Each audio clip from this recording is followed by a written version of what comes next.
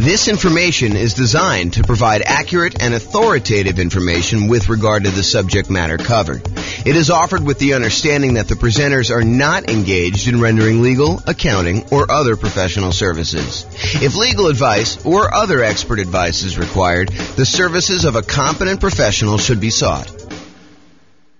Welcome to the Berkeley Real Estate Investing and Real Estate Financial Planning Podcast. Learn all about investing in real estate in Berkeley, California, with a combination of real estate financial planning and modeling with numbers specific to Berkeley, plus syndicated, more generalized recordings of live and pre-recorded real estate investing classes. Not all of them specific to Berkeley. Be sure to stay tuned after the podcast for a message from our sponsors. Well, good morning and welcome, everyone. I am your host, James Orr, and today we're doing another deal analysis class. So in the previous class, I believe we did a 20% down rental property, non-owner occupant purchase, where we analyzed the deal and I walked you through basically how to enter all the inputs on the world's greatest real estate deal analysis spreadsheet. And then I walked you through how to determine whether or not this is a good enough deal for you by walking through some of the numbers, showed you some stuff about the overrides. But today we're going to do something slightly different. Today we're going to do a 5% down Nomad property where you're buying the property, you're moving into the property, you're living there for at least a year, and then you're converting it to a rental. And so there's a couple of different things that happen when we're talking about analyzing a Nomad property that are different than when we analyze just a traditional 20% down sort of purchase. The first thing you might realize is, hey, look, we're not renting the property in the first year. So how do we deal with that in the spreadsheet? Well, the way that we deal with it is we pretend that the deal analysis we're doing is for the first year, and we make a decision based on that. And we look at it as if we could rent it in the first year, even though because we're moving into the property, because by getting the owner-occupant, the lower owner-occupant interest rate and the lower down payment owner-occupant loan, we cannot not move into the property. We cannot rent it out completely to tenants. Could we house hack and get roommates? Sure. And if you were buying like a duplex or a triplex or a fourplex, could you go and analyze this deal as if you were living in one of the units and then you were renting out the other ones? Sure. But even when we do those, a lot of times we're analyzing the deal at full capacity. When we finally move out of the duplex, triplex, or fourplex, we're going to analyze this if we have the thing completely rented to determine what the investment will look like once we move out. So, with that being said, how else is analyzing a 5% down Nomad deal different? Well, one of the things that I'd like to talk about is we analyze the deal not by putting the 5% down and the PMI and all that other stuff that we've got going on when we're buying a property. What we tend to do is we tend to analyze the deal as if we put 20% or 25% down and see if this would have been a good investment property that we would have bought otherwise.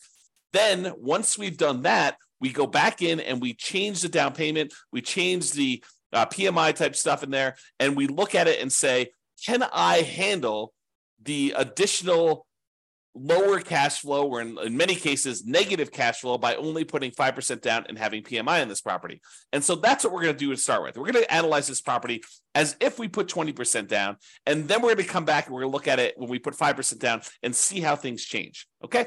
So this is a 5% down Nomad property, and I'm in the world's greatest real estate deal analysis spreadsheet. The property is going to be a $400,000 property, and we're going to buy it for what it's worth. We're not paying a premium. We're not paying above asking price. We're not getting it at a discount.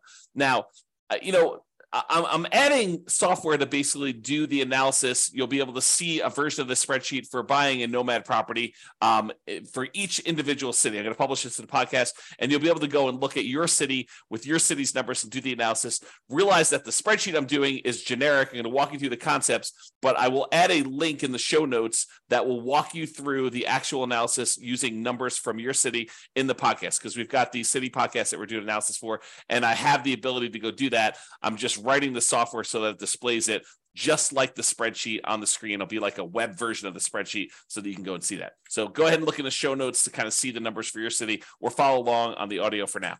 Okay, so ARV, buying it for 400 and it is worth 400. we cannot get the seller in this case to give us any seller concession. So we're unable to get the seller to contribute any money toward our closing costs. So we have zero in there. Now, remember before I told you, even though we plan on buying this as a 5% down Nomad owner occupant property where we're going to move into the property, live there for a year, and then convert it to a rental sometime after a year. For now, I'm going to assume that we're putting 20% down, and I'm going to run the numbers as if it's 20% down so that we can see what the property would look like had we bought this as an investment property. And really, that's just to kind of, check us to make sure that would this be a property that we would even consider buying as a rental, or how bad is it? And then when we switch over to 5% down, we could see just how much worse it is when we only put 5% down, okay? Because what tends to happen is the numbers tend to get a little bit worse when we put less down in terms of like cash flow and stuff like that, okay? So 20% down there. I'm also going to assume for a moment that we're only going to pay the 1% approximate in closing costs in order to close this. So since it's a $400,000 property, we're saying it's about $4,000 in closing costs. However, once I go and I switch this over to 5% down, or maybe even before I do that, I will show you what buying down the interest rate looks like so that you can see the impact of that. And I think that for a lot of folks, if they have the extra money, that is a viable solution to improve cash flow. Remember we talked about the 88 strategies we have to improve cash flow? One of those strategies was to actually buy down the interest rate. And so I'll show you how those numbers impact things and how it impacts the total cumulative negative cash flow we might have, the total amount we have invested, and then our returns. Okay, so for now, we're going to use 1% closing costs. We're not going to buy down the rate. When you buy a property, almost every property you buy is going to have something that needs to be fixed before it is ready to rent. In this particular case, I said that the property is in really good shape. A couple really small things came up on the inspection report, and we are estimating that those are going to cost about $3,000 total for us to go and do. So we're going to put $3,000 total in rent-ready costs in the field here. Now, the spreadsheet will automatically calculate how much cumulative negative cash flow you have when you buy this property. And this field isn't really correct until we get down and we update the rents and the other numbers like the interest rate and stuff like that. But it will tell you how much cumulative negative cash flow you have. So how much negative cash flow you have in the first year, plus how much negative cash flow you have in the second year, plus how much you have in the third year, until you have no negative cash flow. And that's because the reason why it eventually goes away is usually when we're modeling this stuff, rents are going to increase slowly over time, 1, 2, 3, 4% a year, whatever you're using for your kind of rent depreciation rate. And your taxes and insurance are going to usually go up a little bit, but your mortgage payment on your property is usually fixed, such that the more time that goes by, the bigger the difference between what your income is on the property, that rent that's going up a little bit each year, and the expenses you have on your property, because a large percentage of those are fixed. That mortgage, principal, and interest part of the payment becomes fixed. And so the cash flow tends to increase in your rental property over time, such that if you had negative cash flow, eventually that negative cash flow goes away. And so we add up the cumulative negative cash flow you'd have on this property until your cash flow becomes positive, and at which point you don't need to worry about it anymore. But what we do is we use that number as part of what you really should set aside when you invest in the property, and you determine how much you need to set aside in order to make that investment prudently. So not only do you need your down payment, not only do you need your closing costs, not only do you need reserves on your property, but in addition to that, in order to make your investment conservative and prudent to make it, then you should also set aside the cumulative negative cash flow that you have on the property. That way you have it. And when you have the negative cash flow with each month or each year, you could just pull from that account knowing that you decided to have negative cash flow instead of putting more down. Because you could have put more down and got rid of this, right? If we had put 25% down, well, we still have $3,000 negative cash flow instead of the $10,000. If we put 30% down, you'd have $222. If you put 31% down, you wouldn't have had any negative cash flow at all. So what we're saying is, look, if we had put 20% down, I think we had $10,000 negative cash flow, or we could put down a lot more. So the difference would be we could put down $80,000 as a 20% down payment, or we could put down $124,000, $44,000 more, and not have the negative cash flow.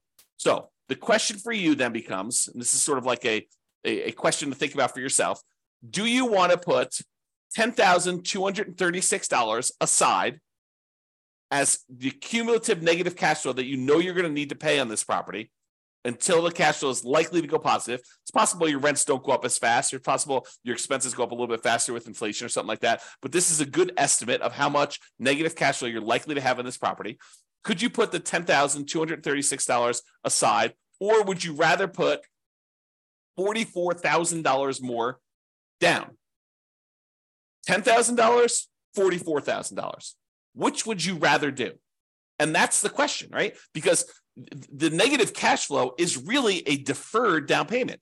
If you had put more down, you wouldn't have it. But in this case, we're choosing to put less down, and we're choosing to accept this negative cash flow.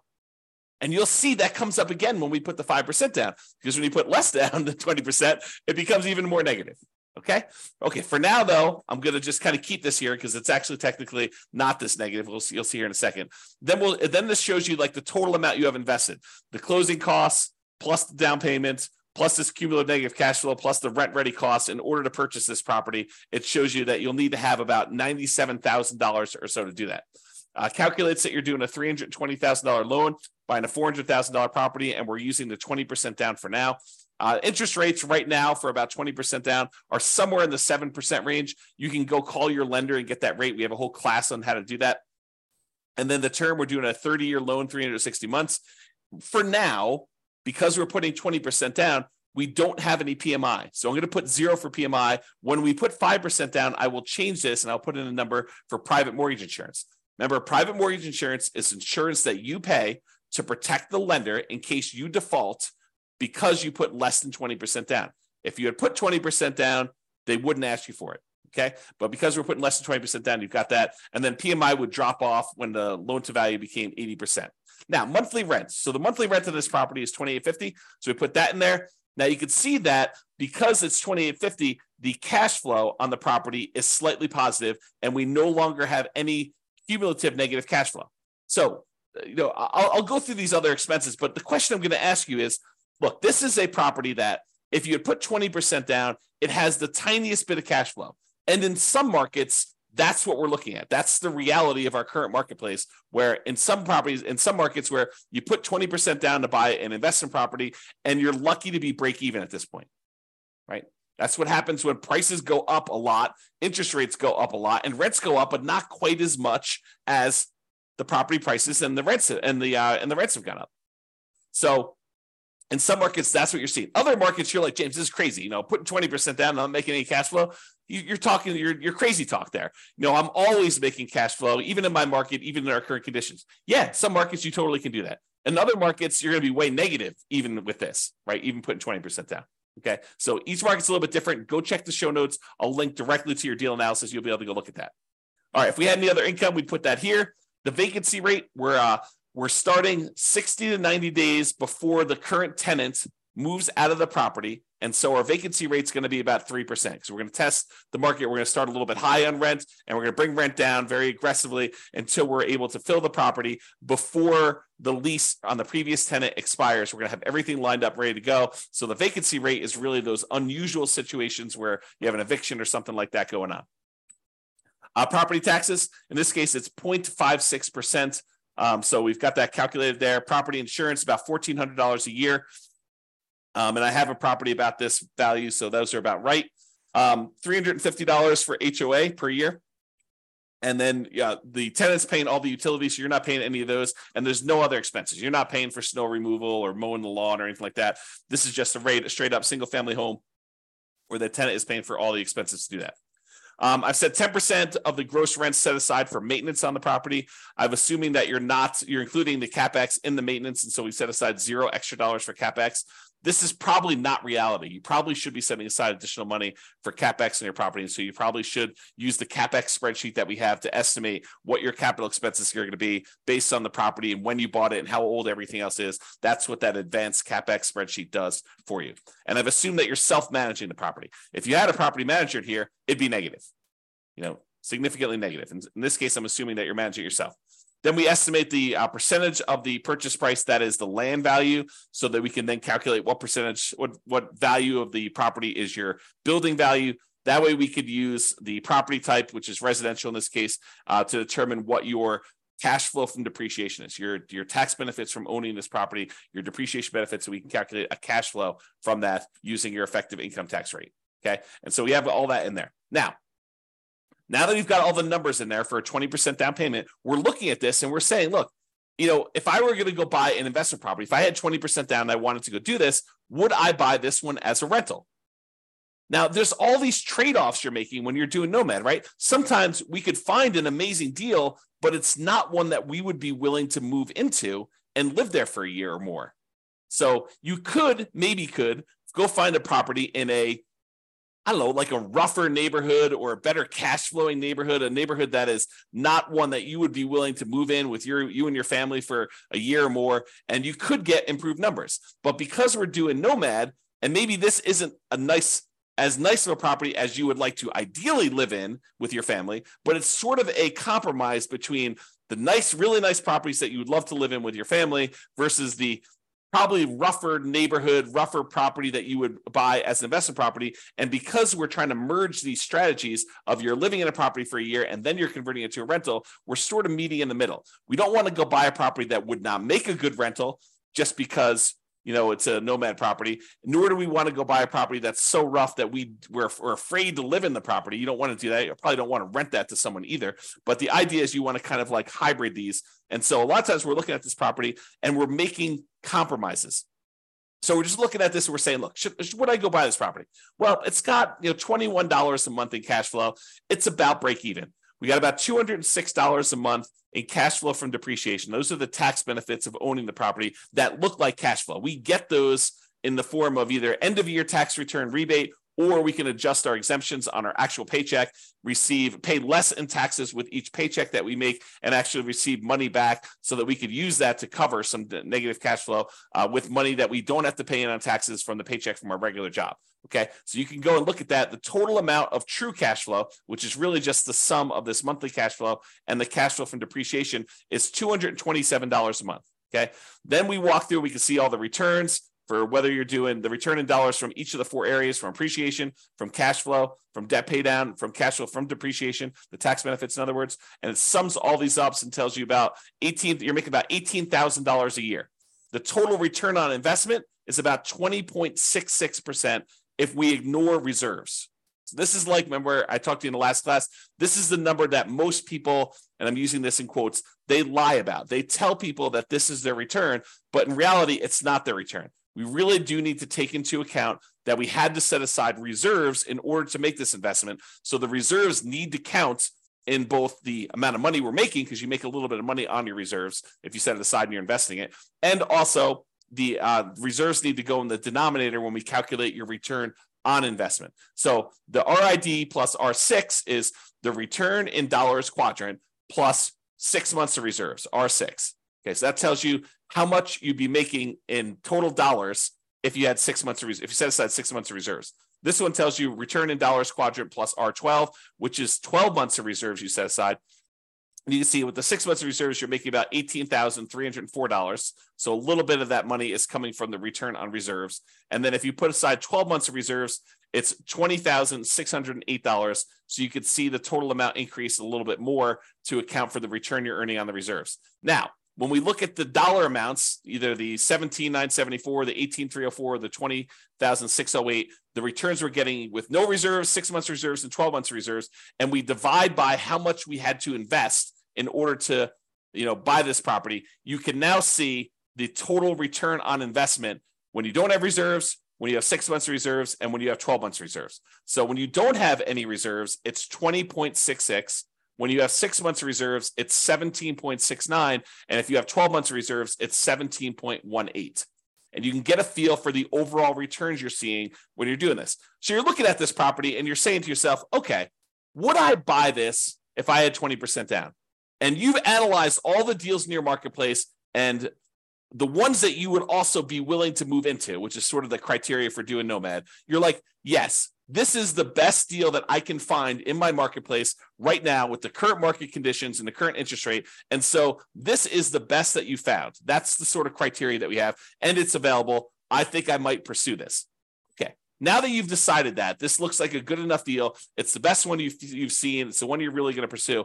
Now we go and we look at putting 5% down, and we determine, are we willing to stomach this extra negative cash flow? Are we willing to deal with this? Okay, so now we're going to go through, we're going to make some adjustments.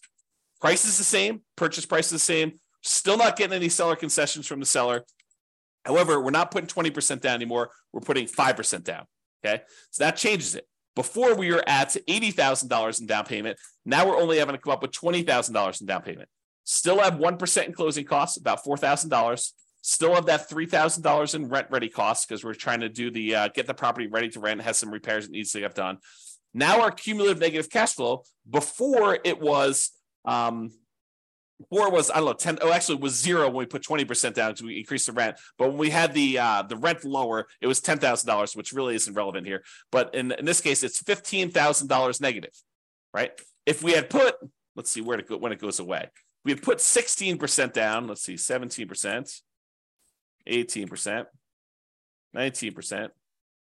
Oh, so it's literally at 20% is when it goes away. So if we had put 20% down, we'd put $80,000 down, we wouldn't have any negative cash flow. But in this case, we have $15,000 negative cash flow. So this becomes the question of, would you rather put $80,000 down and have no negative cash flow, or would you rather put $20,000 down and $15,151 in negative cash flow on a property? So it becomes, would you rather have $35,000 invested into the deal, $20,000 upfront and $15,000 set aside an account to take care of negative cash flow, or would you rather come up with $45,000 more and not have negative cash flow? That is the question as of right now. And so that's part of the decision. Now, cash flow is ugly. In the first year, it looks like negative $378 per month. That's ugly. And even when we take into account the cash flow from depreciation, we're still negative $172 per month. So it's still like we need to deal with that. Now, that's only in the first year. In the second year, you go look at overrides. So you look at this cumulative negative cash flow here. Everything is overridable. That's a word. And so let's look at cumulative negative cash flow. So in the first year, it's about $4,500 in negative cash flow. In the next year, it's about $3,700. In the year after that, it's about $3,000. Then about $2,100 and change. Then about $1,300. Then about $430. By the time you get to year 7, there's no negative cash flow. And this sums up to be $15,151 total. Okay. And so we can go look at that as to how negative cash flow is going to be. And that's just rents going up a little bit, 3% per year. Might rents not go up 3% per year? Absolutely. But we're modeling it like that. And I think this is reasonable. It's a reasonable assumption and much more conservative than not setting aside this number to have cumulative negative cash flow. Okay. So that's why we're doing it this way. So before, when we had 20% down, our total amount that we had invested in the deal was $87,000. Now that we're putting 5% down, the total amount we have invested is $42,000, which includes setting aside that money for negative cash flow. So it's less than half, okay, by putting the 5% down, if you think about it that way. All right. So the mortgage amount now, because we're putting 5% down, is $380. Now the mortgage interest rate is not 7% anymore. We're doing owner occupant, and it's probably in that 6.75 to 6.875 range for doing the owner occupant rate now with that. And we've got PMI. And PMI right now, 0.38. There we go. So you call up your lender and you'd find out from them how much private mortgage insurance is going to be. Or we just did a class yesterday on all the factors that go into calculating what PMI is. And then we're going to do a class, I think next week or the week after that, on how to actually calculate it using a rate sheet from a private mortgage insurance company. But I went and I looked it up before class today. It's 0.38 for someone with really good credit, doing a 5% down loan, solo. So 0.38% is what we use for that. So it's about $120 a month in negative cash flow on this thing. So now our negative cash flow is a little bit higher than it was before because we changed the interest rate and now we have this PMI. And PMI is a factor in calculating the thing. So these numbers are now, I think before it's like $15,000. Now it's like $18,636. Or if you look over here, negative $467 a month or negative $261 if we take into account the depreciation, cash flow from depreciation. Okay. So we looked at these numbers and we saw all of these things here. Now realize there are several ways to pay PMI, right? We chose in this particular case to pay PMI monthly. We could have said to the lender, hey, Mr. Lender, Mrs. Lender, instead of you actually giving me a monthly rate, why don't you raise the interest rate on the overall mortgage? Give me a credit that you would then use in order to pay the PMI upfront, because you could pay it upfront as one big lump sum as well. Okay. And they may choose to do that. And they say, okay, well, if you do it that way, interest rates are going to be, 7.125, and you won't have this 0.38 at all. It'll be zero. And then you go look at that and you're like, well, that's worse. And this interest rate lasts forever. The PMI only lasts until I get to 80% loan to value, and then it drops off. So actually, I'm not going to do that. I'm going to go back to the way we had it before, 6.875 and 0.38. Or you could go to them and say, hey, can I pay PMI in one upfront lump sum and get rid of this, have it go to zero, and you come up here to closing costs, and let's say it's, let's say it's, another 1.5%. So 2.5% total in closing costs, and then you can get rid of that. And then your cumulative negative cash flow is only 12,860 for the entire time. Okay. And that's because you chose to pay a little bit more in closing costs here instead. All right. So you have to go evaluate which of these three you want to do. Pay upfront in one lump sum, pay monthly, or have the lender raise the interest rate, and you could actually take it in the interest rate, so it'll impact your cash flow, but it won't actually come out as a separate PMI payment. We have an entire class we're planning on doing on that, but for now, I'm going to go back and do 0.038. There we go. Okay. Now, when you go look at this, you're like, hey, look, my cash flow is more negative. My total true cash flow is negative too, negative 261. But a lot of these other numbers, they stayed the same. And when we look at return on investment, they actually improved. We now have a 28.1% overall return on investment using the one where we don't take into account reserves, the lie we tell at cocktail parties. We have about 20% here for this one and about 18.87 total for when we have 12 months of reserves. So your return on investment actually went up because you put less down, 5% down, and you have less invested in the deal. And a lot of these other returns, like your appreciation return is the same, and your depreciation return in dollars is the same. Your cash flow, your debt pay down return actually gone up a little bit because you're paying down more of the loan. The interest rate's a little bit lower, and your cash flow is much more negative. So those are how those changed if you want to look at them. So you have to decide, can I stomach, negative $261 a month in negative true cash flow? That's the cash flow after we take into account the depreciation benefit. And then you have to decide, am I willing to do that? If I put 20% down, I'd be about break even. Now I'm negative 467. And I had to set aside this $18,636 in order to handle all of that negative cash flow for the entire time. You have to decide if you're willing to do that. Or one of the other things you could do is you can come in here and you can say, look, I'm going to actually buy down my interest rate. I'm going to come up with 4% more here. 3% more in closing costs. I'm going to buy down my interest rate. And I checked before the webinar here. And for 3 points, you could buy down your interest rates for a 5% down owner-occupant loan to 5.625. Still got PMI, but you're basically able to do that. Well, that changes your negative cash flow to be negative 158. So if you come up with 3% more down to buy down your mortgage interest rate, that changes the amount of cumulative negative cash flow you need to set aside to only $3,341. And your negative cash flow per month is only negative $158 a month because you put that more down. And the total amount you have invested is this $42,341. So it's similar to the amounts you had to set aside for this cumulative negative cash flow, but now you're choosing to take that money and you're choosing to invest it in buying down the interest rate. And that significantly improves your overall returns. The dollar amounts of returns get a little bit better, but look at the number for your return on investment. It went from that, I think we were at, I should just go do this. It's 1%, 6.875, I think is where we were at for that. Yeah, so it's like 28%. And now when we go and we do this, it's 41.52% return on investment.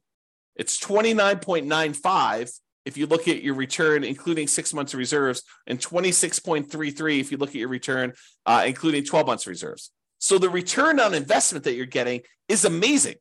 If you're willing to put 5% down, move into the property, put up 1% for closing costs, and buy down the rate 3%, and you have $3,000 in rent-ready costs, the total amount you'd have to invest in order to do this deal is about $42,341, and that includes setting aside some money for that cumulative negative cash flow, plus you'll need reserves in addition to this.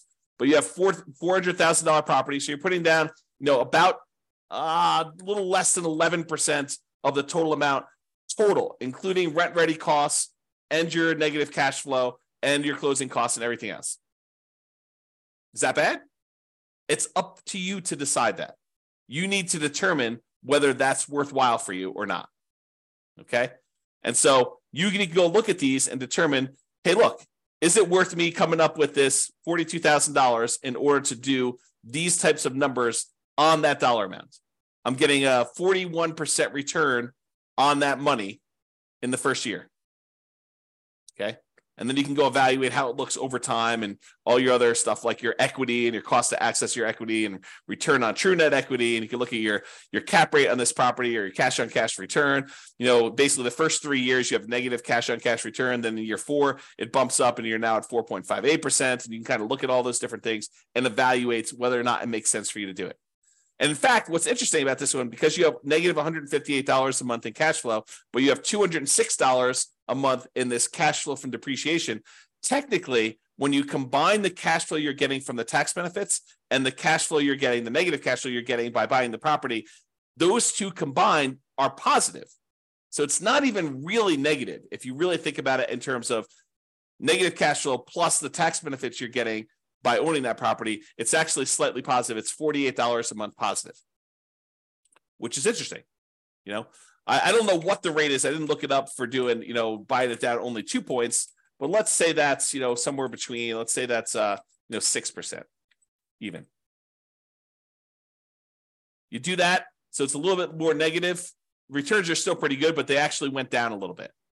Okay. So you can go evaluate that and see where you should buy stuff down. We have an entire class on buying down your interest rate. We have a totally separate spreadsheet for looking at where you should buy it down to and where it's optimal and how much it costs to do all that. But realize that really what you'll want to do once you get the spreadsheet, you figured out what you think is optimal, is run the numbers. Go put it in here and see how that impacts your cash flow, your negative cash flow, how much cumulative negative cash flow you're going to have and how long that'll last for, and then how your return in dollars looks in year one for, appreciation, cash flow, debt pay down, cash flows, depreciation, and your reserves, because you want to look at that. You should need to put reserves in there. And then your return on investment for year 1 or year 2. You can go look at all the different years in the overrides. So you can go look at your overall return on investment. Here's the returns in dollars for each of the years all the way through to year 40, if you want to look at it that way. And then you can look at also your return on equity quadrants after the first year. Because after the first year, we really want to know what the return you're earning on equity is, not necessarily the return you're earning on the amount you had to invest. All right. So that's all I got for you. Hopefully this was helpful in understanding how to analyze a 5% down deal. And, in some markets, these numbers are ugly, right? I mean, if this property was, $500,000, which is probably closer to what we would see in my current marketplace, these are much uglier. Yeah, I mean, you're at like almost negative $900 a month, negative $639 after taking into account the cash flow from depreciation. But, you still got, decent returns here. This is probably, what is this return? Let me look over here. It's the return from equity is 28.73. So I don't know. Those numbers still look pretty good when you kind of look at it that way, but it's really ugly. You need to have this negative cash flow side. And look at this. I mean, basically, you're buying a $500,000 property. You're going to put it when you figure out like the total amount you did. You almost have to put aside, 20% of the property with all the negative cash flow you've got. So you're putting down, almost like a 20% down payment to do it. That's pretty ugly. If you had put 20% down, go back to 1% closing costs, go back up to 7% for the loan amount, yeah, you're almost coming in $139,000 because you have $31,000 even with 20% down to get negative cash flow. So it can get really ugly in other markets when you're trying to do this. You may have to go put, whatever it is, 31% down or 32% down in order to get to the point where you don't have negative cash flow. Yeah, a lot. Yeah, it's probably 38 or 39. Yep. So a lot of negative cash flow, and that takes a lot to overcome. A lot of deferred down payment from not putting enough down. All right, so that's all I got for you. Hopefully you enjoyed this deal analysis and seeing how it changes when you're analyzing just a regular 20% down deal to now when we're doing 5% down deals. We will continue in this series of analyzing different types of deals. I think I want to do, I don't know if we're going to do free and clear next, buying a property where you're buying it all cash and show you how that looks, or buying a property that's new construction and how some of those things are different. I'm not sure which one I'm going to do next, but I plan to do a whole series of these and cover a wide range of situations so that you can see how we might analyze these different deals. That's all I got for you. Hope everyone has a great day. Bye-bye for now. With home prices up, mortgage interest rates up, and rents up, but not quite enough to counteract the higher prices and interest rates, cash flow on rental properties in Berkeley is harder than ever. Book a call with the Real Estate Financial Planner to apply our proprietary 88 strategies to improve cash flow on your rentals. See the show notes for a link to schedule your call and improve your cash flow today. If you're a real estate agent, lender, or professional in Berkeley that wants to help our real estate investor listeners, consider reaching out to learn about collaboration opportunities with this podcast. We'd love to add more value to our listeners by having you assist our investors buy, sell, and finance their real estate investments. See the show notes to schedule a call to discuss collaboration opportunities.